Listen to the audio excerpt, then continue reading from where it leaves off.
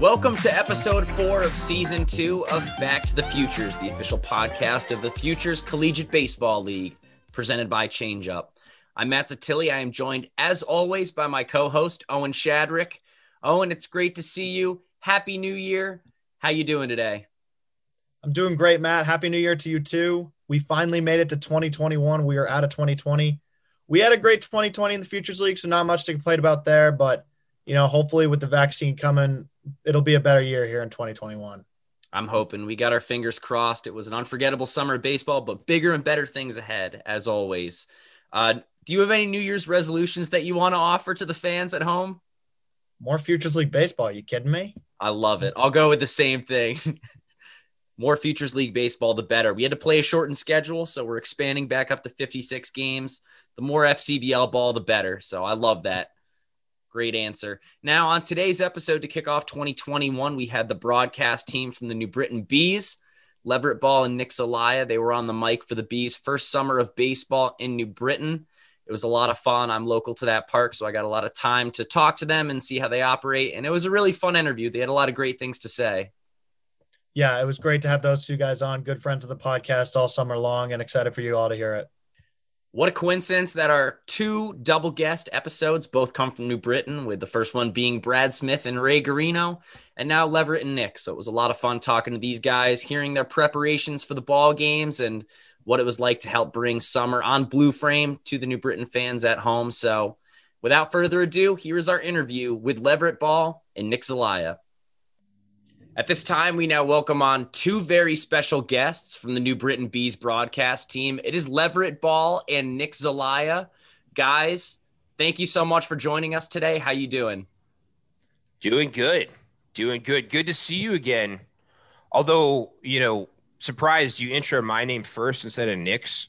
Nick likes to kind of act like a big deal. So, I don't know if you want to start recording over again, say his name first. But by the way, Nick, you haven't responded to me in a while, but I hope you can sign my baseball glove sometime. Yeah. Big fan. I know.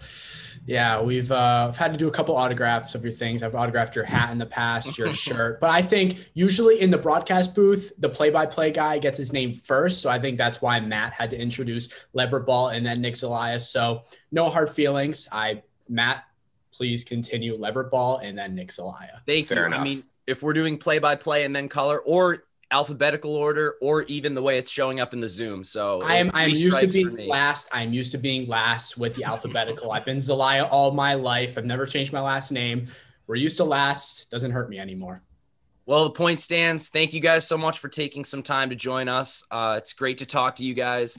Let's get started with how this summer went in the Futures League for you two. So how did you guys originally get in contact with the Bees? I know it was a slow summer in terms of broadcasting and media, but you guys got to broadcast the whole home schedule. So how did that all play out? Well, Nick was on their radar first. Maybe, Nick, do you want to go first for this question in the order in which we were hired? Yeah. So I had come home from college due to COVID-19 mid-March. Never ended up going back to school. And I'm sitting in my bedroom, sitting in my house, doing absolutely nothing. And I'm just thinking to myself, what am I going to do until August when I'm supposed to go back to school? So late May, early June comes around, and at this point, I'm just Googling Connecticut sports teams because I'm just trying to find some team to do some type of work with. The Bees were the only team to answer me. And then a couple days later, I get a call from the assistant general manager, Brett DeRosa. And he's like, hey, do you want to come down to the stadium sometime? Just get to know some of the guys, check out the place. So I'm like, okay, sure. I go down there. They're playing a scrimmage against each other. And it's a beautiful stadium, New Britain Stadium, amazing place. And there was no formal interview or anything. I leave. And I have no idea if I'm supposed to come back or not. I was never told you're coming back. You need to do some more work for us next week. It's a Friday. Am I supposed to come back Monday or not? I have no idea. So then I figured, okay, I'll just try going in. If I get kicked out, I get kicked out. But if I stay, I assume I'm here for the summer. So I'd start doing some production work with them, help with Blue Frame, trying to get that set up so that they can stream their live games. And then 2 days before opening night, which was July 2nd, we lost the current play-by-play guy. So they're scrambling, trying to find one more person who can do this because I was trying to help on the back end of things as well while doing color commentary. I can't do play-by-play graphics, all that alone. So within 48 hours, they're trying to find a guy, and I guess that's where Leverett comes into play. Wow. Sounds like you were thrilled to hear that I was joining the team. But yeah, I mean, well, like Nick said, it was kind of a last minute thing because the longtime play-by-play announcer for the Bees decided not to work with the team anymore for personal reasons, like right before the season started. And for me, actually, I had been scheduled that summer to be a sideline reporter on NESN for the Massachusetts Pirates of the Indoor Football League. And their season got canceled because of COVID. And about a week after I found out their season was canceled, the Bees hit me up and said, hey, we're starting our season in a few days. Our play-by-play announcer just withdrew himself. Can you do it? And that was a crazy week for me because I went from thinking I was going to be a NESN sideline reporter for football that summer to thinking I was going to be unemployed to then being a baseball play-by-play announcer. So, and I actually remember I spoke with Brett DeRosa, the assistant general manager, on the phone, and he mentioned to me, oh, we have a broadcast intern from Syracuse University. And in addition to, being our play-by-play guy, you're a little older than he is. I'm not making this up. He said, you're a little older than he is. You've been in the business. We hope you can be a little bit of a mentor for him. And I was like, all right, let's do it. And I told him, I said, when I was interning, I had some broadcasters who were mentors for me, others who didn't really care about me and thought I was a waste of their time. And, it makes a big difference in your experience as an intern based on how the broadcasters treat you and try to help you. But then obviously, when I met Nick, I went back on my promise to Brett and I was very mean to him all summer. So yeah, but there you have it. There were times where you're mean, Leverett, on air or off air. I don't think it mattered if we had the mics on or not. But yeah, Leverett was a fantastic mentor. He really taught me a lot throughout the summer, and it was good to have him by my side in the booth. Yeah, please stop it. Please don't start shedding tears, Leverett. Honestly, though, it was good to have him. It was my first real broadcasting internship in my lifetime. So it was good to have a guy like Leverett who was really there. He was fun to be around. He was energetic, and it made the summer worth working with the Bees. What's funny is, it was kind of two-sided, though. We both made fun of each other. It's not just like I was bullying him and he was just sitting there and saying, okay, thanks for your feedback. Like, I don't know if Nick plans on going back to the Bees this coming summer, but I have actually talked to the team, and although the entire town of New Britain, Connecticut may have hoped they would never hear my voice again, I'll be returning this summer as the voice of the New Britain Bees. Is that official? Woo! So I spoke with management and we made an oral agreement. I have not signed my contract yet, and we're going to work out exact details, as far as pay, et cetera, right before the season. I'm guessing they're probably going to raise me to like $1 million a game. Nice. Yeah. So, but who knows? It's kind of crazy. Like I said, I got the job right before the season started. I thought I was going to be working in indoor football that summer. And now here I am returning. There it is right there. The official word, breaking news. Oh, yeah. Back to the Futures. Leverett Ball is back. Let's go.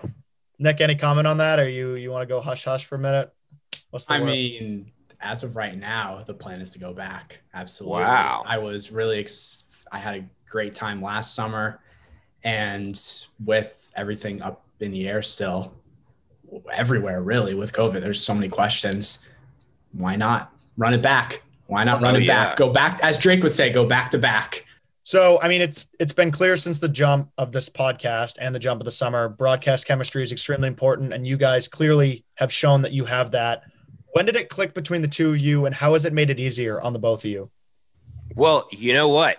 I remember the first broadcast we did on opening night. It was kind of a mess because, like we already talked about, I was kind of signed last minute. Nick had been working with them for a little while prior to the season starting, and I remember we got to the stadium, or I got to the stadium, and I didn't really know anyone. I hadn't had as much time to prepare as I normally would if I were working with a new team because, like I said, I didn't know I was going to be working with them until a few days before the season opener. And then we had technical issues with our broadcast in the first couple innings. So it was stressful for both of us, but, we hung in there and got through that. And, I think those types of experiences, maybe they're not fun, but you actually learn more about those types of experiences or more about yourself as a broadcaster, and you develop more through those types of experiences than just when everything's going your way. And anyone in broadcasting has to be able to be comfortable being uncomfortable and kind of adjust on the fly because, on live TV or live radio, things can go wrong. And, it is what it is. It happens. You have to be able to handle it. Yeah, I agree with everything you said. When we had those first couple of games, when the broadcasts were all over the place, nothing was going right with the technology. I wanted to just grab the computer, open the window, and frisbee that thing out the window.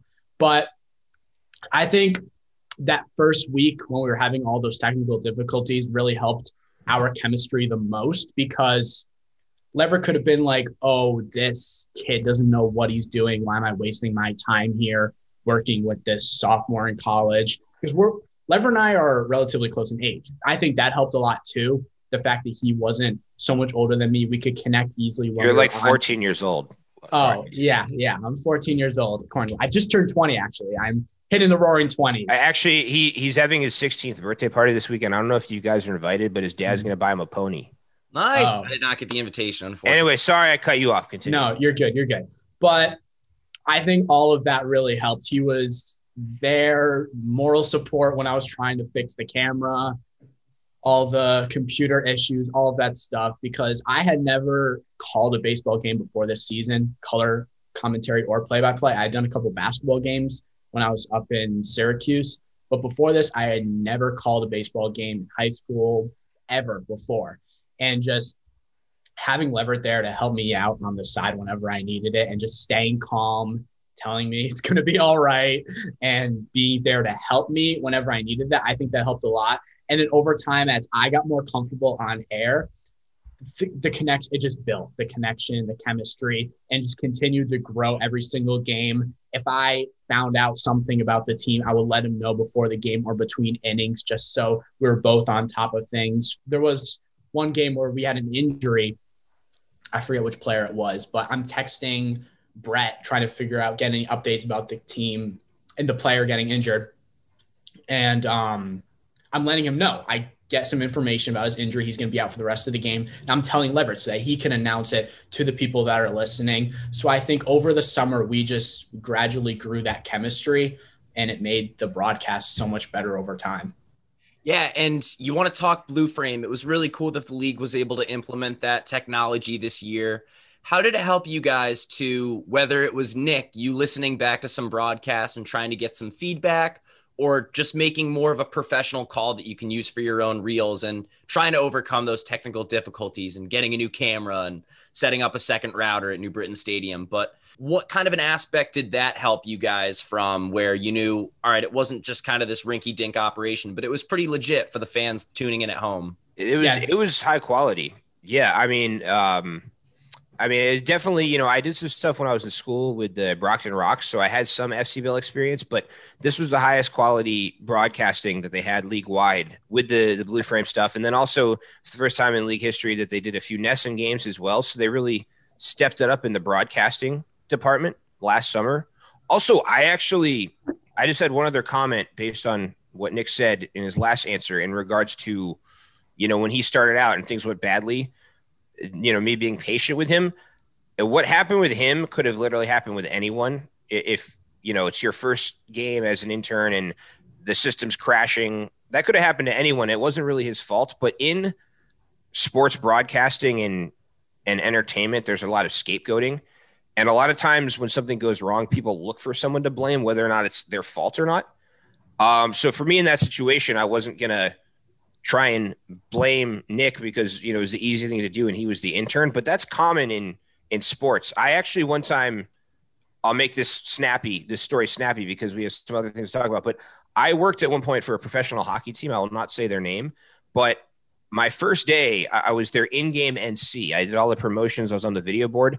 My first game with them, my boss, instead of doing a kiss cam, told me to sit next to couples with my microphone and encourage them to kiss.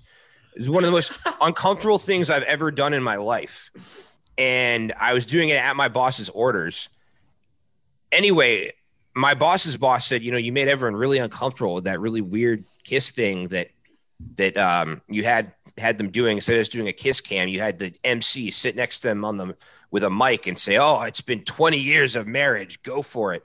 And so anyway, my boss lied to her boss and said that she didn't tell me to do that and that I had disobeyed her and done that on my own will, and I got fired.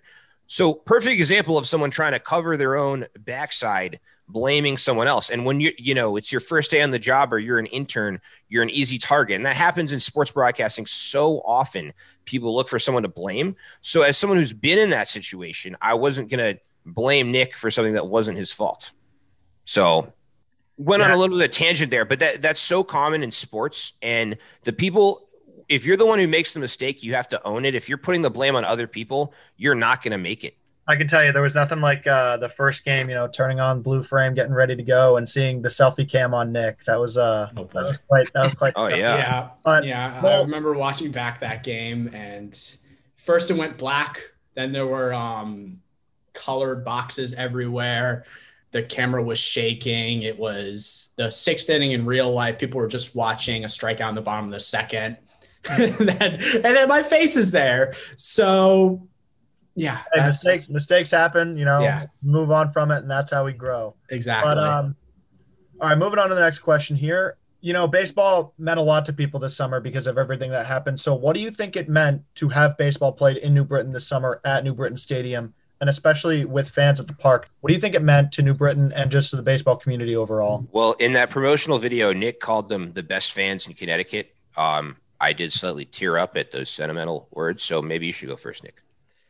Yeah, it was really cool to have fans. Obviously, the MLB wasn't in play until midway through the Futures League season. So people were just scrambling, trying to find sports to watch. And for the Futures League to have baseball, no positive cases, plus having a good amount of fans at the games. It wasn't a few people were showing up in the little splotches around the stadium. When they sold out, it looked like a packed stadium. Those night games where Andrew Kane hit that walk-off. The atmosphere was just amazing in the stadium, and to be there calling the game, it was so cool. I would sometimes just walk around before a game, like literally 5 minutes before the game. I'd have to rush back to the booth because I just wanted to walk around, see all the people there, interact with some of the fans. It was really cool, and especially for Daniel Rivera, who's from New Britain, Connecticut. His family was there every single night. The New Britain fan base, they loved him, because he's almost the hometown hero. And he had an excellent season as well. They go hard. When they say hard hit in New Britain, they seriously means hard hit in New Britain. The fans are intense. They're into the game every single time. And it made it fun for us in the booth to have that view of the baseball field, all the fans. We could literally see everything from up there. And it made the summer so much fun. You guys had a really good atmosphere in general in the press box. Chris Grace, the public address announcer, did a really good job hamming it up, engaging the fans. Like you mentioned, Daniel Rivera's family. There was a big fan section that gathered behind home plate. Just a lot of people really invested in the baseball. How do you think you guys fed off of that energy and incorporated it into your broadcasts? It was awesome. Kind of like Nick said, I mean, in New Britain, the fans are so passionate. And, what was cool also was some of the social media interaction. Fans would write stuff on the Facebook page and compliment our broadcasting, compliment some of our videos. Nick did his weekly show, interviewing the coaches and the various players. I even got, random Facebook messages from some fans of the team saying, we haven't been able to come to, like, a couple of different fans. They say, we're not comfortable going out and about during the pandemic, but we've been listening to the broadcast and we really enjoy your broadcast. That meant a lot. Having people I've never even met know who I am and reach out to me. And yeah, there was even one fan who said that he was actually battling cancer and he had been listening to the games while he was recovering from chemo, and he actually really wanted to meet me. We ended up having to cancel that because he had a chemo treatment and was feeling awful, but we did end up talking on the phone. And that was, huge for me personally, the fact that he was going through something like that, and that, our broadcasts and just enjoying baseball was something that helped him get through it. That's something that's bigger than the game. So I think just the connection with the fans was what I enjoyed the most. And how did we feed off of it? It definitely motivated us to try to be the best broadcasters we could be. So, yeah. Yeah. And to add on to that real quick, it was sometimes tough because in professional leagues they have mics all over the field where they can get the noise from the audience and the crowd. But for us, that was obviously kind of tough because it's a smaller organization, smaller team. We don't have the mics in the left field, third base, first base, all over the place. So really, we would get that energy from the crowd and try to incorporate it into the broadcasts. And when going back to Andrew Kane walk-off again, I don't think words came out of my mouth when he hit that. It was more noises, excitement, noises, all of that. It just showed how much the team really meant to us and how much passion we had for calling every single home game. Yeah, and you just said the Bees may not be Major League, but one thing that looked very, very professional was the social media presence of the New Britain Bees. Nick, you were a major part of that. What was it like managing that and having some great help from guys like Cody Charneski taking awesome photos? Yeah, Cody's work is amazing. I met Cody before the season started. We talked a little bit. He showed me some of his work, and I was like, whoa, so you're going to be working for the Bees all summer. And just throughout the season, we stayed in touch. He was making some awesome graphics. I got to help out a little bit because I had some Photoshop knowledge, and his photos were awesome. I follow most of the players on Instagram. They were posting Cody's work over and over again throughout the season because it was so good, and he's continuing it. He made videos that were put on the big screen during the games. His work was fantastic, and that end of season piece where he got a ton of players, coaches, myself, the GM, Brad, and Brett, got that put all together. It was really cool. It was a lot of fun. And let's talk about the transition for the Bees to the Future League. They were an independent ball team, and prior to that, the Rockets played there for many a year. Nick, you're a Connecticut guy, and Leverett, you're returning to the Bees for the second season. So what do you think that a transition like that did for fandom in New Britain and sparking a new energy after they were Double-A and then kind of trying to find their feet for a little bit? And now it seems like they found a great home here in the Futures League. I think there's stability in the Futures League, especially now. There's so much gray area when it comes to minor league baseball. For example, there are some teams that have been affiliated with big league clubs in the past that are now becoming independent teams. Like, for example, the Lowell Spinners. For a long time, they were a Class A affiliate of the Red Sox. Now they're becoming independent, if I remember correctly, this coming summer. So there's just so much gray area, as far as affiliated and unaffiliated baseball. And then with some of the unaffiliated independent professional teams, there's just not much exposure and awareness. A lot of people don't even know that these types of professional leagues exist. Some people, they think when they hear about, independent leagues, they think that those guys don't even get paid, that it's just like a men's league. There's not much of a fan base. Some of those leagues have TV contracts. So for the Bees, had they just continued to maybe go from independent league to independent league and kind of fumble around, that might not have been the best. But in the FCBL, like I said, there's stability, and there's also that local connection because the majority of the players playing on FCBL rosters either have families in New England or play on college programs in New England. And so there's definitely that local connection. And, I think it's a good fit for them. And I think they have a bright future specifically in the FCBL. Obviously, they played independent professional baseball in the Atlantic League prior to joining the FCBL. I don't even think the Atlantic League played last summer due to COVID, but I think the FCBL is definitely a good fit.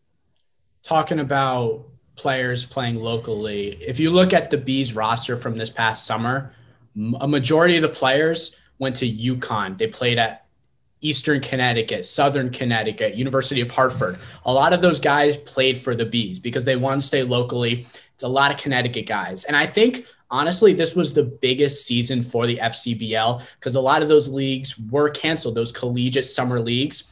Now the FCBL, they got their name out there. You have Pittsfield coming back next season. I assume they're coming back, correct? Yes. I believe they're confirmed coming back. Yeah, so they'll be coming back.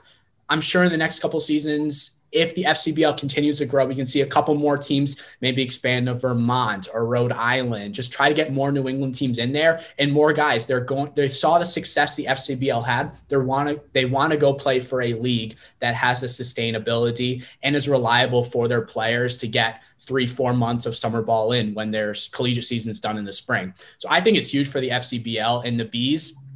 Being that one Connecticut team, they're going to drag all this attention from other schools within Connecticut. And there's a lot of talent, especially at UConn. I'm sure they can get guys there, or University of Hartford, those being the major D1 schools in the state. So it's huge for the Bees and the league in general. Yeah, it was a great summer for the Bees. Great having them in the league again. And, that was their first time in the league. But Leverett, specifically for you, it wasn't your first time in the league. You touched on it earlier. You worked for the Rocks a couple of years ago. How did this season compare to your summer in Brockton? Well, I did stuff kind of off and on with the Rocks for a few years because I started doing stuff with them when I was in school. But it's just like the entire league was so different this year than it was in previous years for a number of different reasons. One, there was more exposure for the league because certain leagues like the Cape Cod League and other summer leagues didn't play. So players had fewer options and all of the top players were coming to the FCBL. But then also, like we talked about earlier with the Blu-ray broadcast and also the NESN series, I think the league really stepped things up this summer. So I think it was, probably one of the most, if not the most productive summer in FCBL history. So yeah, it was just awesome to be a part of, especially someone like me who's seen the FCBL in past years when it didn't get as much exposure and to see the difference, that meant a lot, in comparison to maybe someone who was in their first summer working in the FCBL to know where the league came from. So yeah, it was awesome. And the FCBL, it's cool because they're a mixture of, broadcasters and league employees who are, college students and they're doing it as a summer internship. And then also some old geezers like myself who do it as a job and, want to stick around for a while. Chris, our PA announcer, and I, we're both past the 25 mark in our lives, which is actually, according to scientists, when your life starts to go downhill and you start to become washed up. So for two old men like us to be able to work in a collegiate summer league is really cool. And then there are also some up and coming young studs like Nick Zelaya, who probably won't remember us in a few years. So it's pretty cool. Wow. Kind words from Leverett. Care to comment, Nick? Up and coming stud here. Leverett, I appreciate the comment, but just remember you were my first mentor. So yes. Remember that. I mean, he's kind of outswagged me today. I didn't, as I pointed out, I'm not having the best hair day, so I rocked a hat. He has like a perm from the Starsky and Hutch movie. So, yeah, I mean, he's definitely beating me in the hair department. Leverett, I've been rocking this hairstyle since June. I care a lot about my hair, take my time on it. So I got the shirt on. If I put the hat on, I take it off after the podcast. The hair is a mess. I need to shower again because I couldn't put a hat on. I had to rock at least a shirt. It's a whole operation. Leverett, for your sake, we'll hope that a lot of viewers are turning on the audio podcast versus video. Yes. So we'll really pick exactly when we release. No question.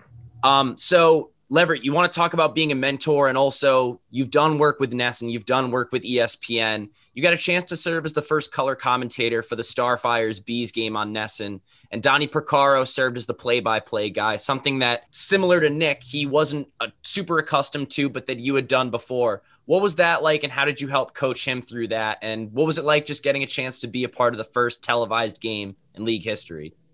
Yeah, well, I mean, so for Don, that was his first NESN game, but he handled it well. Like, I think from the outside looking in, he didn't look like someone who was doing his first NESN game.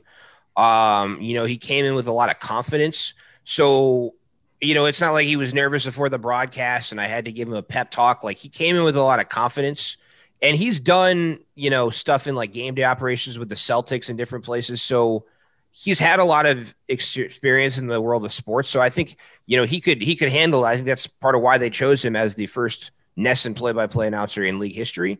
But you were also part of that group. It was You, Don, and Emma were the other on-air talent for that game, Emma Carmen. And I just remember as a group, we did some Zoom calls and different stuff to make sure we were prepared, went over some of the notes. And because I worked with the Bees regularly and not just for the Nesson game, I know a couple of you had a couple team-specific questions about the Bees. I think for the rest of the on-air team for that game, it was their first time on Nesson, but they all handled it well, and I think no one really looked like a rookie, and I think we were well prepared. So, Nick, you've already mentioned a couple of great games. I'll start with you. What was your favorite Bees game to watch this season? I would have to say my favorite game was a Wednesday night against the Brockton Rocks, and the Bees won 14-0. Just seeing an offensive masterpiece like that. Everyone was getting hits. The 8th inning, they scored 8 runs. And I remember, aside from actually calling the game, Lever and I, we were just having a conversation about the most random things. The place was going crazy, and the Bees were just scoring run after run after run. And I'm just sitting there like, whoa, if they could do this every game, they're unbeatable. But obviously they weren't unbeatable because they had a losing record at the end of the season. But that had to be my favorite game, just because I love scoring in any sport. I love when teams score. Obviously, there's some people that like the defensive side of sports. There's some people like the offensive side. I like when it's an absolute blowout and your team is scoring the majority of the runs. So I would say that 14-0 game over the Brockton Rocks would have to be one of my favorites. There were a few others. I love the walk-off. Leverett, you've mentioned it with Todd Peterson when he hit that 3-run shot, and the Andrew Kane walk-off that I've mentioned a couple times. But that 14-0 game, that was something special. No question. I would say Todd Peterson's walk-off home run, although it's actually been a while. Which team was that against, Nick? I think. Was that against Worcester? Was it Worcester? I think it was. Yeah, that was the game when they had the short fence because the left field fence was damaged due to weather, right? It wouldn't have been a home run if the fence wasn't there. Although it wasn't an unfair advantage because, Worcester hit a short home run to left field earlier in the game. But, yeah, it was against Worcester. And, yeah, Todd Peterson hit that walk-off home run, and we flipped out. And actually, if you guys have heard the clip, the Bees have reposted it on social media a few times in the offseason. After I said, home run, Todd Peterson, whatever, Nick comes in and says, "Good night, ladies and gentlemen." Yeah, it sounded like ruined your 5 seconds of fame, but it sounded like we know for next year. Yeah, it sounded like he was the closing act in like an opera. Like he was like, "Good night, ladies and gentlemen." But yeah, as many of your calls often did. But I believe Todd may have hit a home run that was a no-doubter over that short fence earlier in the year. But you want to talk how that kind of came into play towards the end of the year. There was a huge windstorm, and that left field fence ended up coming in. Was there any stuff that you guys had to figure out in terms of rulings or just adaptations to the broadcast because of that weird variation that you had to overcome mid-season, among many other obstacles throughout the summer? I'd say I don't think it really had a big impact on our broadcast, although it was challenging for other people in the organization. Like our assistant GM, Brett, who we mentioned earlier, he had to put in a lot of work to, build the temporary fence. And then they had to talk with the umpires and go over rules and regulations. So there wasn't any gray area as to what was a home run, what wasn't. So I think it was challenging for the management, the Bees management. As far as broadcasting went, I don't think it really changed anything that we had to do. Although we did get some chirps on Twitter from Front Row Brian, the Bravehearts fan. He, was giving us a hard time about our broadcasting and some of our insights. He also complained about the quality of our new fence. Although I'll say this, Front Row Brian had some laughs at our expense, although it was always good nature. It was never anything personal. I thought it was fair game. I don't think anything he said crossed the line. And honestly, I think he's a good fan. As announcers for the opposing team, we were the butt of his jokes, but like, had there been a Bees fan like that who kind of mouthed off on Twitter a little bit, I think I would have found it amusing. I kind of fired back at Front Row Brian a little bit, but it was good natured. I did, when the Bees hit a home run, I said, "Take that, Front Row McGee." And then at the end of the game, the Worcester ended up coming back and winning that day. And so then he posted on Twitter a Photoshop of him with his front row Brian shirt. And it's Photoshopped to say McGee. And then it says this final score in the caption. So he kind of got the last laugh on that one. But yeah, I mean, if I saw front row McGee in person, like I would, buy him an adult beverage if he's 21 or over, or if not, a Gatorade, like it wouldn't be awkward. But, we did have some fun butting heads a little bit on Twitter. Yeah. About the wall. Go right ahead. They had a couple days to fix that. With everything that happened this season with COVID-19 and just trying to have baseball, you don't expect for your entire left field wall to just collapse. That's on the bottom of the list when it comes to the year 2020. But with how quickly the town and the team management, they figured out a solution to building a fence. Obviously, the new fence, the real wall is being built over the offseason, but they got that fence for the last couple of weeks of the season. It caused a couple laughs when players tried to make a diving catch and crash right into the fence, lost their feet a little bit, but it worked perfectly fine. Obviously, it was a little bit shorter, but it was great by the Bees to figure out a solution within a couple of days because they had a home game coming up and just to figure something out in order to play baseball and have to cancel a few games. Before we return to our interview with Leverett Ball and Nick Zelaya, once again, we wanted to give a big shout out and thanks to ChangeUp, one of the FCBL's cornerstone sponsors. ChangeUp is a cutting-edge, player-centric pitch and performance management application. By comprehensively and accurately tracking pitch activity and capturing critical in-game performance data, ChangeUp helps baseball coaches protect their pitchers from overuse and helps players reach their full potential safely. During the 2020 season, FCBL teams reap the benefits of the ChangeUp application, including the ability to keep college coaches informed on what and how their players are doing here in the FCBL. Coaches and parents at all levels, Little League, AAU, high school, and the collegiate level, take notice. ChangeUp is the clear choice to ensure your pitchers aren't being thrown too much or too often and are getting proper rest. In addition, ChangeUp's analytics function helps coaches and players understand each pitcher's current performance thresholds and helps inform training protocols to get your players to the next level. The Futures League is bringing you tomorrow's baseball superstars today. ChangeUp is helping make sure those superstars travel safely and as far as possible on their personal baseball journeys. Are you ready to join the ChangeUp revolution? For more information, visit ChangeUp's website, www.changeup.io. That's www.change-up.io. ChangeUp. Every pitch counts. We now return to our interview with Leverett Ball and Nick Zelaya. Yeah, it was certainly an exciting summer with a lot of twists and turns, but one thing that was constant was just the impressive nature of all the players in our league. So, guys, who was your most impressive player to watch this summer on the Bees? I would say probably Noah Martinez. He was the most consistent hitter on the team. Andrew Kane was probably the hottest hitter out of the gate and probably the best hitter on the team for the first few weeks, although he cooled off a little bit. Noah Martinez never had one stretch when he just completely caught fire, but he hit consistently throughout the season.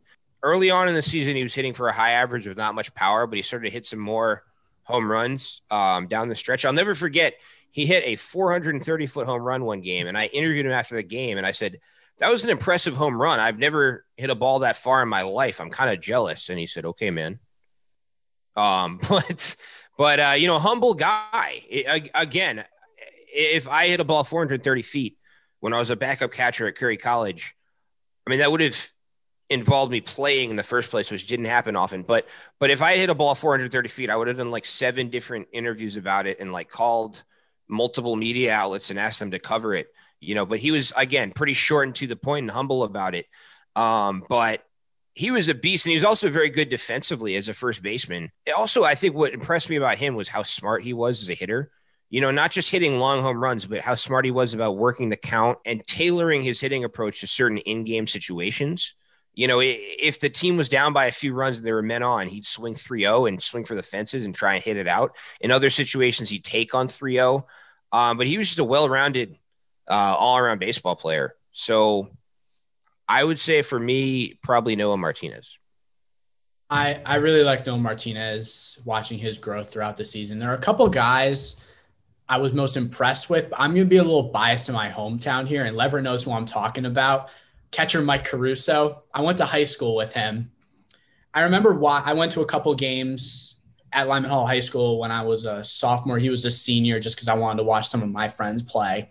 He was a good ball player, but I hadn't seen him in years since he played. And now that I got to be there every game, he is a damn good baseball player. Defensively and offensively. I don't think he could have had more at bats if there weren't so many catchers on the depth chart. They were trying to rotate guys every single game. He didn't have a single extra base hit until at least late July, early August, but then he took it to another level. He has the power. He's smart when it comes to being at the plate hitting, and defensively, I think that's his best asset. He has a very strong arm. He can gun people out when they're stealing second base. He's a leader when he's on the field. I was watching him sometimes. He'd be pointing out where certain guys are on the base path. He'd be yelling to the shortstop, Daniel Rivera, hey, watch this guy, do this. He was the coach on the field, and that's what I really liked about him. I don't think he'll be back next season because I believe he was a senior, so I don't think he'll be eligible for the season unless he decides to do a fifth year because of COVID. I know rules, there's a lot of NCAA rules there, but I was really impressed with him throughout the entire season. He was a great player. And if he was starting consistently for the team, if he got the chance to, he would have made some serious noise. Yeah, great guy too. We had him on episode 19 of this podcast series, and really humble guy, had a lot of cool things to say. You could tell he really has a knack for the game. So I love those two answers. Now, you guys had a great time in New Britain this summer. It was super fun to see you guys perform your work together. Let's talk a little bit about your personal background and other media and sports experiences that you guys are venturing into. So, Leverett, you mentioned it earlier. You're serving as a studio host and a sideline reporter, broadcaster, kind of jack of all trades for the Mass Pirates, who play in the IFL and arena football team. Talk to us about your role with them. I was supposed to, like I mentioned earlier, work with the Pirates last season. The season was canceled. So last summer, like I said, strictly work with the Bees. The Pirates, they actually start their season in the spring and it spills over into early summer. So I'll be working with the Pirates, like I said, this spring, and there'll be a little bit of overlap between the end of their season and the start of the Bees season. So those couple of weeks will probably be very, very busy for me, going back and forth from the Bees home field in New Britain, Connecticut to the Pirates home turf in Worcester, Massachusetts. Probably put a lot of miles on my car during that time. But with them, I'm the sideline reporter for their home games. Their home games are broadcast on NESN. And then I also do their weekly off-season show, which is called Pirates Weekly. And then I do a lot of, freelance stuff outside of my work with the Bees and Pirates. Usually I do a lot of college sports. This past year, a lot of college teams I work with have been canceled. I was last year the public address voice of Harvard University athletics, but none of the Ivy League schools have played any fall or winter sports thus far because of the pandemic. And then I also have done some obscure sports on ESPN. I was an ESPN commentator for fencing, and I've also been talking with them about doing their ACL Pro Series this spring, the American Cornhole League. So none of the sports I've done on ESPN are ones that people actually watch, but I can say I've been on ESPN. So that should be my conversation opener. I'm a ESPN fencing commentator. No big deal. Leverett, I was actually watching ESPN. I believe it was ESPNU yesterday. Yeah. They had a spike ball tournament. Would you ever commentate spike ball? Yeah. I mean, if they're paying me and it's on ESPN. The one other thing I almost did, I briefly worked with the Women's Professional Lacrosse League, who are currently out of business. And I was supposed to be the sideline reporter on ESPN for their season opener, and they forgot my microphone. So I got there, and that was before I did any of the other ESPN stuff. So I had never been on ESPN before, and I'm like, it's my ESPN debut. I'm so excited. I hit up every person I've ever met in my life. I'm like, watch me on ESPN. Some people are like, I forgot about you after middle school, but thanks for telling me you're going to be on TV. I show up at the field. They said, we forgot your microphone, but we need someone to do the stat book. And since then, the Women's Professional Lacrosse League has gone out of business. They no longer exist. They weren't the most structured organization, but I do still have a WPLLT, which is now a collector's item, because how many people can say they have T-shirts from a league that doesn't exist anymore? I got to ask a follow-up about all of these obscure sports. I have to. How do you prepare to broadcast fencing or cornhole or maybe spike ball, as Nick said, if you get the chance? How do you, like, what goes into the preparation for that?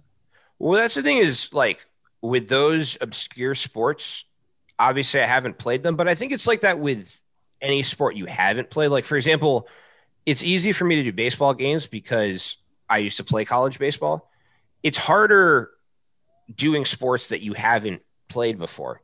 So anytime I'm doing, obscure sports like the one you mentioned, or like, for example, I've done a lot of college hockey games. I never played hockey. I don't even know how to skate. If I tried to ice skate, I'd hurt myself. But, as someone with no background in the sport, you still have to act like you know what you're talking about. So part of it is extra preparation.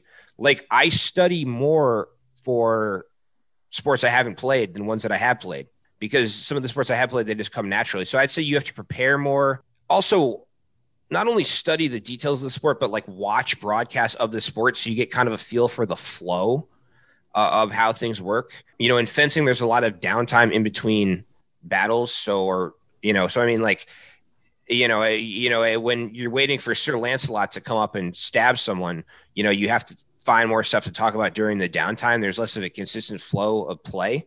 So I mean, it just depends, but I think you have to study up. Also, part of it is just acting like you know what you're talking about. It's almost like if you, my father is an economics professor. He obviously knows a lot more about economics than I do, but because I have more practice speaking on camera, I might be more comfortable talking about economics on TV, even though I don't know what the heck I'm talking about. He has a PhD in economics.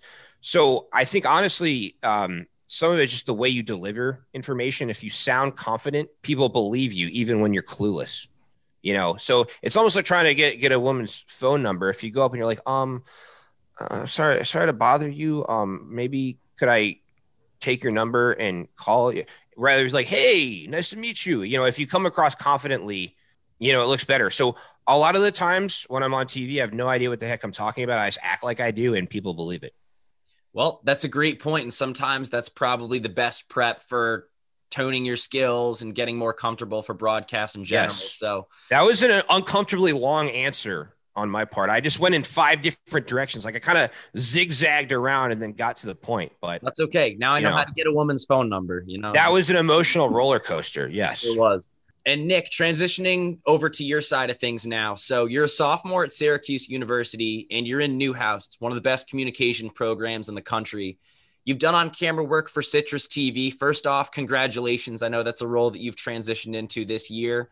And you provide a lot of sports coverage for newspaper, TV, etc. So what can you tell us about what work you're doing for the Orange up at school?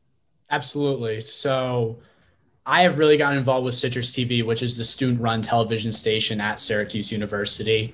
And my first semester there, really how freshmen get involved is you just got to show up to the station. You got to get your face out there, your name, literally helping cut clips. That's your job when you're a first semester freshman, cutting clips for the show for the upperclassmen, just so they can, I wouldn't say lay back, but they can do their studying, they can prep for the shows and not have to worry about doing all of that, basically busy work.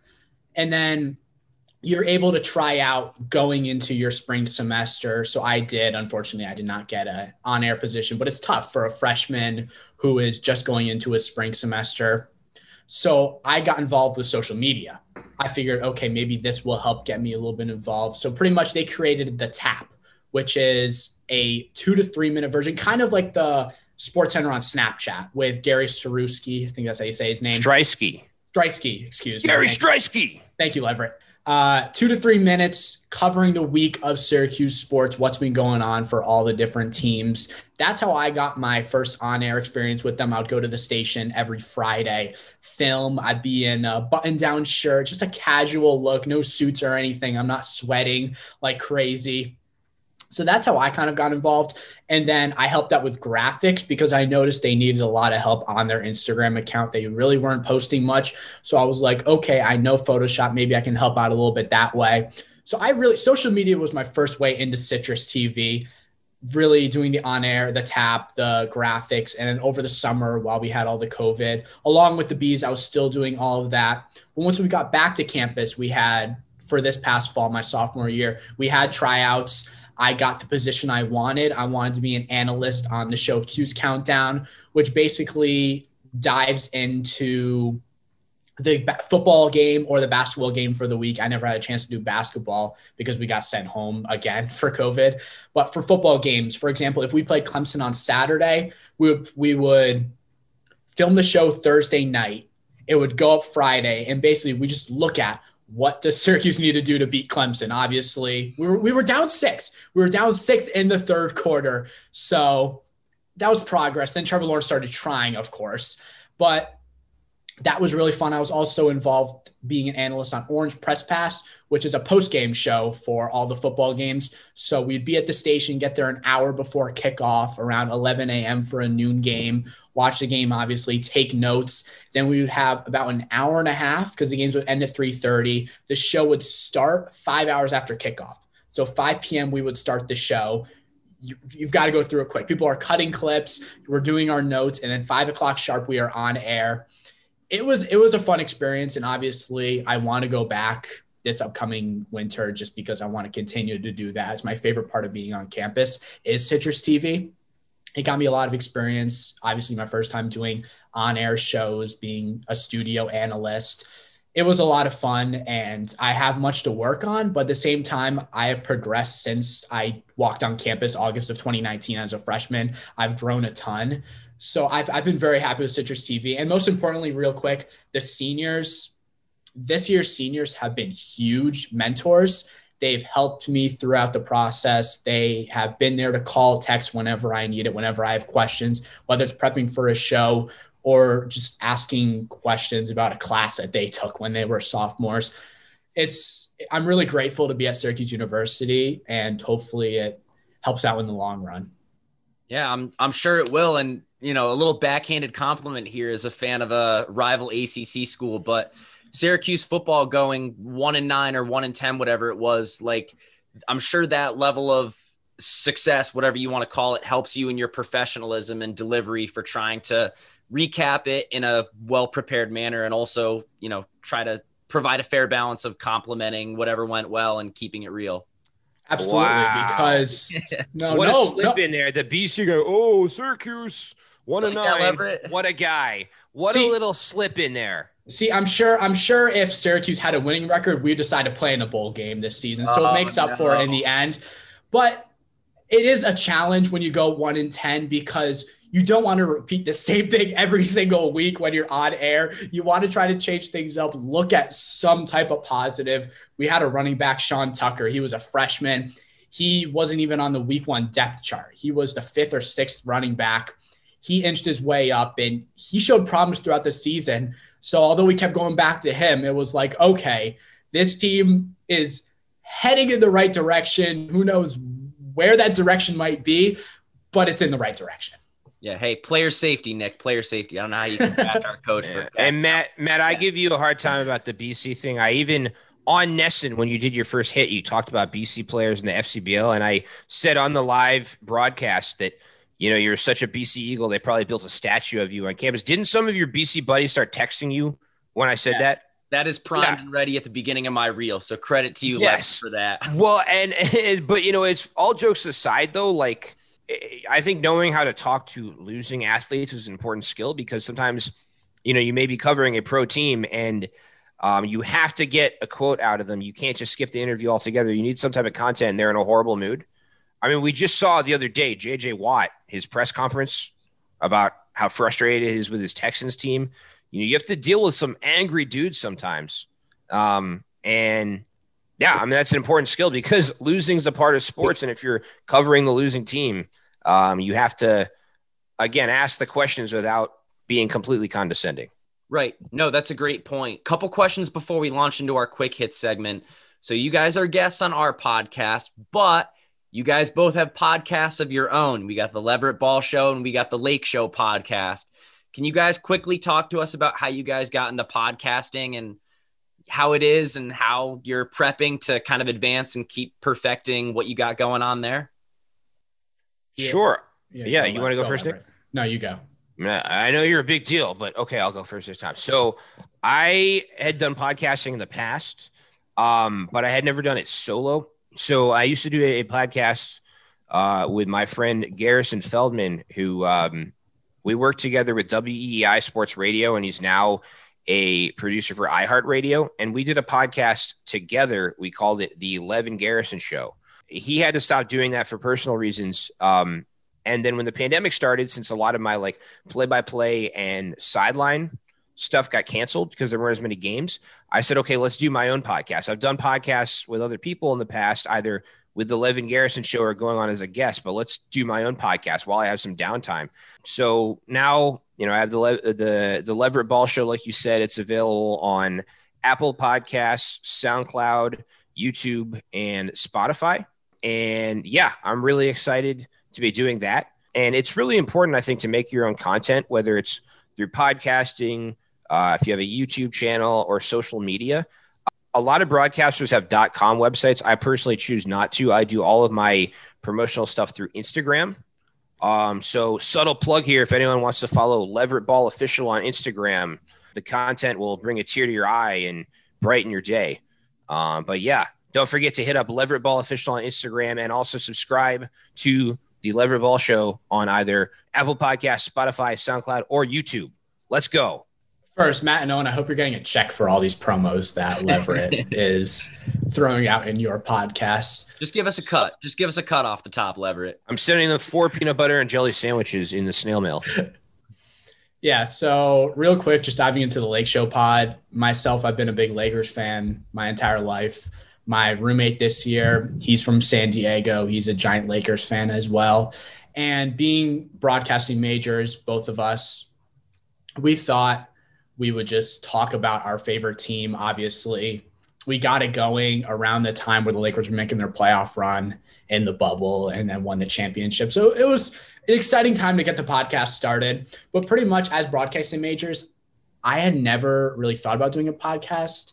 And I thought a lot would have to go into it, but really it's just talking. It's just having a conversation with your partner. And that's what I like best about it. And it just gets you comfortable talking on air, even if it's not in front of a camera, in front of hundreds of viewers.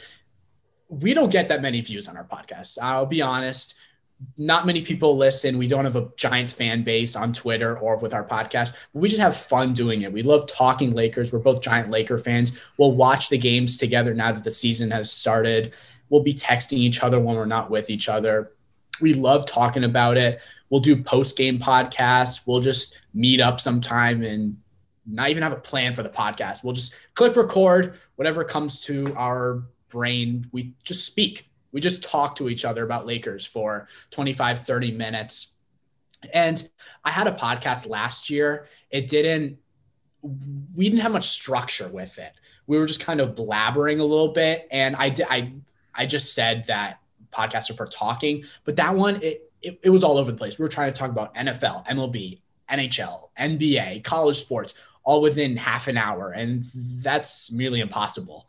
So I think this one, we really took our time setting up the podcast, and we're trying to get guests as we grow the thing. On Twitter, I like to live tweet almost a little bit just to practice live tweeting. I'm really watching the Lakers games and studying the ball movement, all the in-depth analysis of a basketball game. I love watching the Lakers. I used to just sit back, relax, drinking my Arnold Palmer, eating my goldfish, just watching Lakers basketball. But now I'm sitting up in my chair. I'm watching how they play the ball movement, which was exceptional last night. I just won by 36 points. The Lakers did. So a little flex right there. But yeah, it's been a lot of fun. And he's a great kid who I do it with, Cam Zaire. He's a great kid. He's a great roommate as well. So it's an absolute blast. Yeah, you guys sound like you've got some great content out, and we're excited. We're excited to continue to listen to it as you guys keep coming out with episodes. One last question here before we go to our quick hit segment. Message to Bees fans as we are finally entering 2021. Expect a better season. I mean, last year, obviously, the fans wanted wins. You want wins when you're rooting for a specific team, but it was their first season with the FCBL. A lot was going on. This is the toughest year for sports, and who knows, way past our time. And a lot went into just playing baseball this season. There were a lot of questions. Expect an improved roster. Expect more wins. I've seen some of the new players that are coming to the team. Just be ready for more wins, Bees fans. I'd say the same thing. Expect a lot more winning this season. I think, last season it was an accomplishment just to have a season, let alone do well. You think about how many different sporting events in a variety of different sports have been canceled in 2020. And the fact that the Bees were able to, like I said, have a season and have some fans in attendance, with the 25% capacity allowed in the stadium, that alone was an accomplishment. Now that, we're slowly getting through this pandemic, we can expect better things. And I think, like Nick said, they're adding a lot of talent to the roster. And yeah, I think they're going to be really solid this coming season, and they're going to come out of the gate hot. Yeah, and it's a big help to have returning players and have a roster already in shape, like you mentioned. So we're looking forward to New Britain's second season in the Futures League. The first one was a ton of fun to follow. Guys, we got one final segment. It's called Quick Hits. It's presented by Zephyr, the official on-field hat of the Futures League. Zephyr, high quality and innovative design since 1993. I know you guys were big on hat promos and social media. I don't know if any of you guys have a Bees lid near you, but those things were looking pretty sharp. Nick's scouring his room real quick. That's all right. I don't know where I put it. I have this Broncos helmet, but it's a little. So he's lying because he not sponsored by Zephyr. Zephyr. Mess up his hair. I'm sorry. He spends like 45 minutes a day adding product to it. He doesn't want to mess it up. Totally fine. If you got a good thing, might as well keep doing it to keep it working. So anyway, guys, it's been a ton of fun so far. We have a couple more questions for our audience to get to know you guys a little better. Is that cool with you? Absolutely. Yes. Sweet. Let's do it. Favorite player on the Bees that you've covered, or best interview that you got a chance to do post game? Noah Martinez. Andrew Kane, because they showered him with water afterwards. They sure did. Hey, when you hit a walk-off that good, you deserve to get a shower in that fashion. Now, how about a favorite venue you've attended a game at or covered a game at? Leverett? Gillette Stadium. It was for the Patriots. It was kind of stressful getting in because there's so many different rounds of security you have to do to get into an NFL venue. But it was my most liked Instagram post ever. So stressful getting in, but, got to boost my incredibly fragile self-esteem with some Instagram likes. Gillette Stadium covering the Patriots. With my small resume, New Britain Stadium. Let's go. Can't beat it. How about a bucket list sporting event or venue that you guys want to attend soon? And that could be either as a fan or as a broadcaster? Sure. However you want to take that. I would say as a fan, the NBA Finals. And as a broadcaster or a reporter, the Carrier Dome, which I hope to do within the next year or two. Sweet. I'd say maybe some more stuff at the TD Garden. I did some Bruin stuff there in the past, but that was one of the coolest venues I've been to. They actually have a hot fudge sundae machine in their media room. So I'd like to eat some more hot fudge sundaes down the road. Yes, they're between doing a couple Beanpot games and then also an event or two else there. Their food display is probably one of the best in the area. Oh, yeah. Love it. Always good to structure your bucket list broadcast by how their food service is. So 100%. Yes. How about walk-up music? If you guys were walking up to the dish, Leverett, maybe it's something you had at Curry College, if you guys had that, or something you'd put on today, what music would you have on walking up to the dish? Maybe Nick should go first, so I need to think about it. It's a couple different artists I would maybe put, but I think I haven't played baseball since 7th grade, but this past summer I was most involved with baseball since that 7th grade season. Lever and I talked a lot about Drake. So I any Drake song. I'm a big Drake guy. Yeah, I would say either public service announcement by Jay-Z when he says, "Allow me to reintroduce myself." But or what was the other one? This is a little bit of an older song, but I Love It by Young Jeezy. Yeah. I could take that Young Jeezy route too as a Broncos fan, seeing Drew Lock shake his head to Put On by Young Jeezy. I could definitely walk up to the plate. Watching Drew Lock perform, I'd probably strike out in that case. But I mean, Put On's another good one. It is, yes. Yeah. Love it. All right, so big Drake and big Jeezy fans. Well noted. How about favorite big league team and player, whether it's current or historical? I'm a New York Mets fan. Pray for me, please. And I'd say my favorite player all time, I grew up with David Wright, so it's got to be the captain. I would say probably Bryce Harper, because it's funny. Like, Bryce Harper got famous before he even made the big leagues because he was the first ever sophomore to win National High School Player of the Year. And he was on the cover of Sports Illustrated at 16. He was the first overall pick at age 17. He actually got his GED so that he could leave high school early and be draft eligible before he was 18 years old. So, like, my dad knew about him when he was like in high school. And then my dad actually, this is kind of strange, my dad would live near his single A affiliate that he played for when the Nationals drafted him. So my dad would go to minor league games to watch Bryce Harper play. And then when Bryce Harper got called up to the big leagues, he played at Fenway Park against the Red Sox for the Washington Nationals. And I was actually there as an intern job shadowing, and I got to meet him and take a picture with him. And my caption on Twitter when I tweeted out the picture was, "My father's son and the guy he wishes were his son." So I'd say Bryce Harper. I love it. Good answer. How about a favorite big league team real quick? I'd go with the Red Sox, just living here in the New England area. And I've actually been a Red Sox fan. I didn't come to Boston until college. I grew up in Maryland. But my dad went to college in the Boston area as well and became a big Red Sox fan. So when I was growing up in Baltimore, Maryland, he actually encouraged me to be a Red Sox fan. So I was actually a Red Sox fan before I came here. I didn't just come here and jump on the bandwagon. Plus, when I was growing up, the Baltimore Orioles were horrible. So it's not like I was dying to cheer for them. All right, keeping going with these quick hits questions. What about a baseball nickname or a nickname in general you've been given over the last couple of years? Okay, so my final baseball season, I was playing with a summer team. I think it was 6th grade going to 7th grade.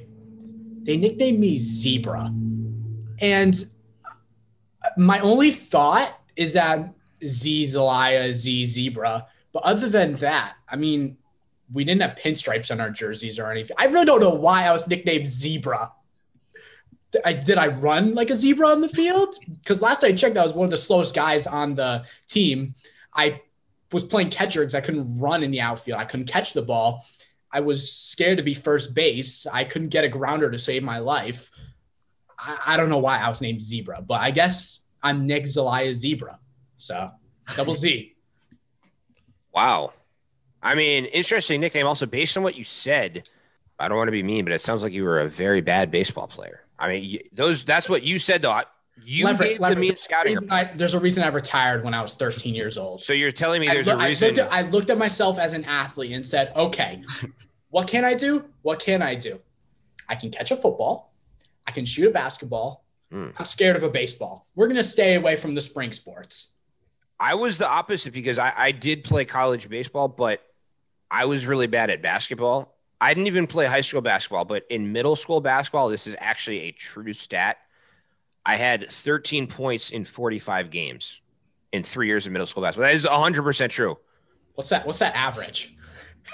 That's gotta be a record of some sort. That's like an economics major. You got to be able to compute that. 0.5 points per game when scoring once counts as 2. So my main role was coming off the bench to foul people. Like if someone was scoring too much, they put me in to foul them because they didn't care if I fouled out.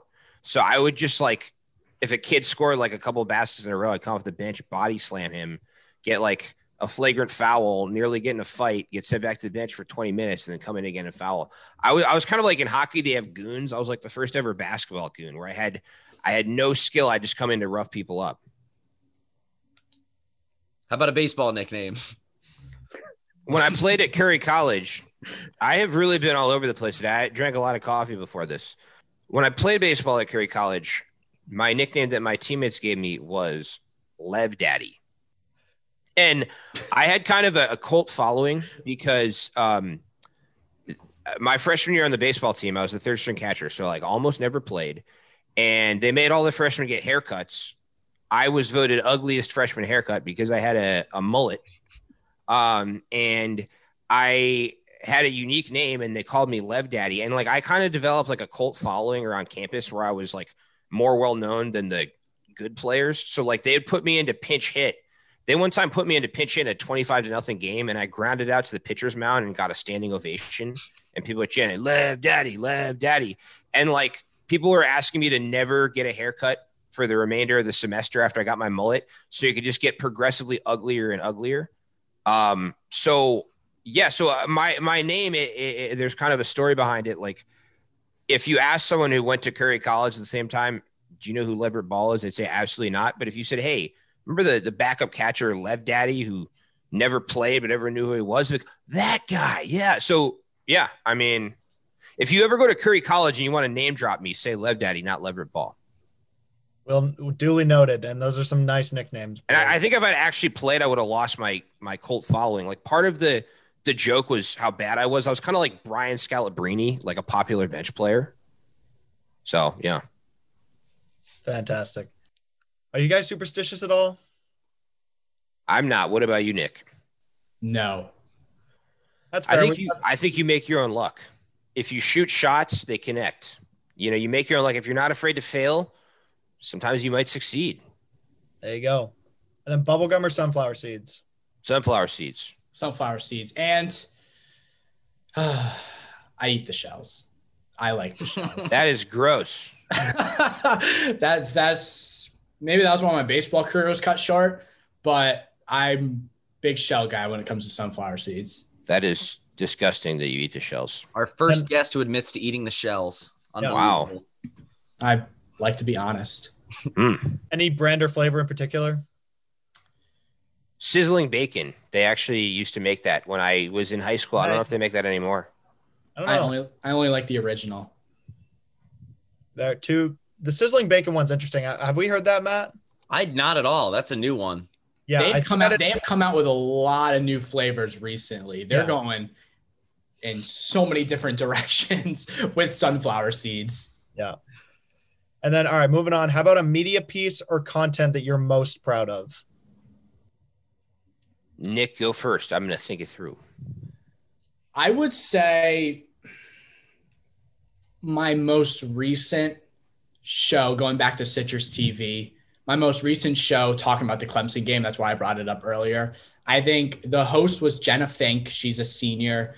And then the co-analyst was Cam Azier, who I do the Lake Show pod with, and my roommate. This was our third show this semester, and it was the best production-wise on air. I don't remember stuttering once. I don't remember Cam stuttering once or Jenna. It was just probably the best show I had witnessed at Citrus TV, and I was just very lucky to be a part of it. When you're talking about Trevor Lawrence, it's pretty hard to, stutter. That kid's good. Yeah, I had one moment. I'm very proud about this moment.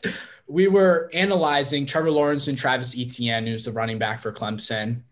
I wasn't looking at the screen. I was looking at Cam when I was saying this. I was talking about how Trevor Lawrence has the ability to run to his left and throw on the run.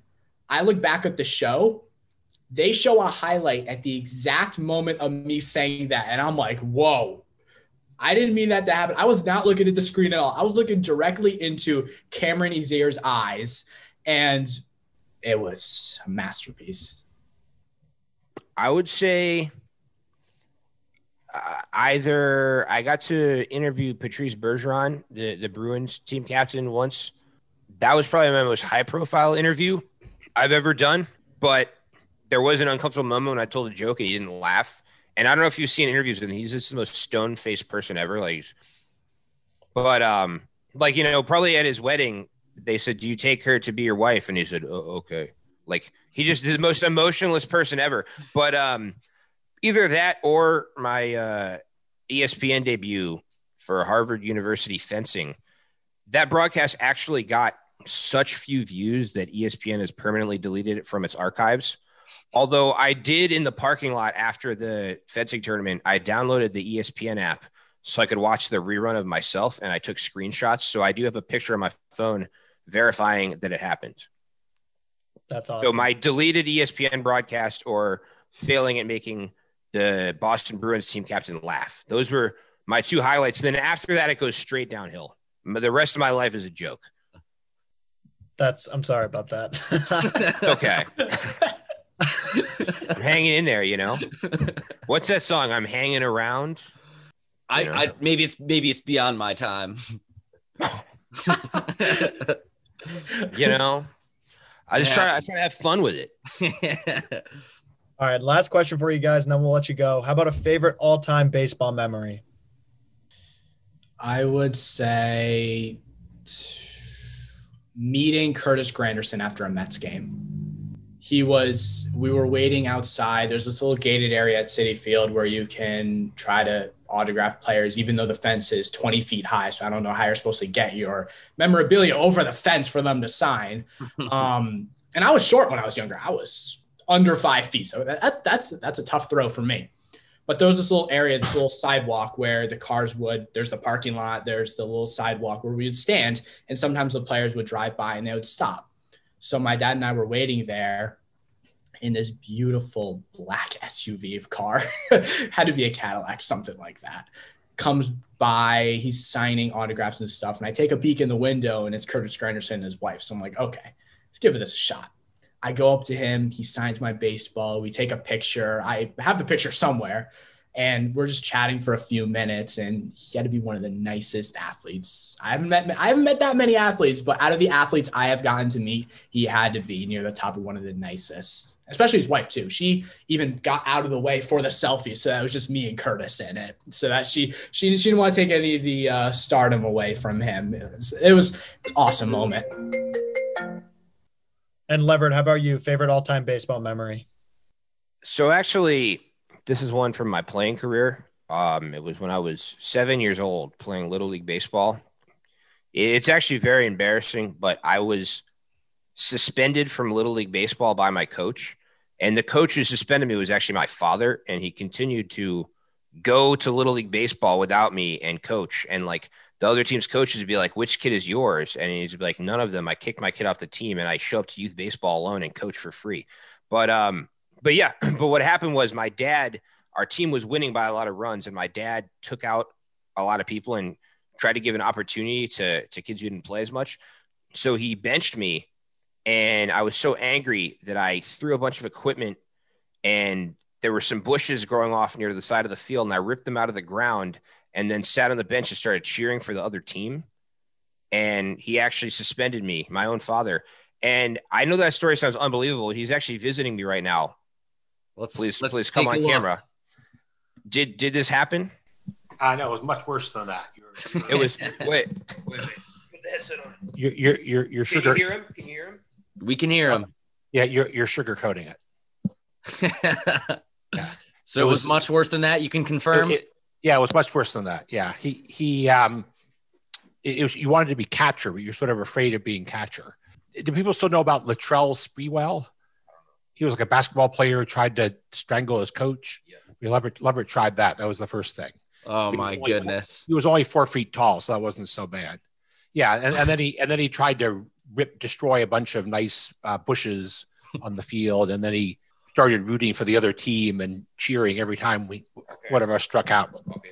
Well, thank you guys for sharing that. Leverett, I'm glad to see that your baseball career has ballooned into getting back on the diamond and being in the New Britain Bees. I went from suspended from Little League Baseball to New Britain Bees announcer. As Drake would say, started from the bottom. Now we here. I love it. You guys have said you've quoted Drake all season long, and now one final send-off for this episode. Leverett, we're excited to see you back in New Britain Stadium next summer. Nick, best of luck with everything at Cuse. Perhaps we'll see you guys along side by side one more time, but maybe right now, thank you guys for joining us. This has been episode 4 of season 2 of Back to the Futures, the official podcast of the Futures Collegiate Baseball League. We have new episodes coming out every Monday. Make sure to subscribe. We're on Apple Podcasts, Spotify, SoundCloud, and YouTube. Thanks for tuning in. We'll see everyone soon.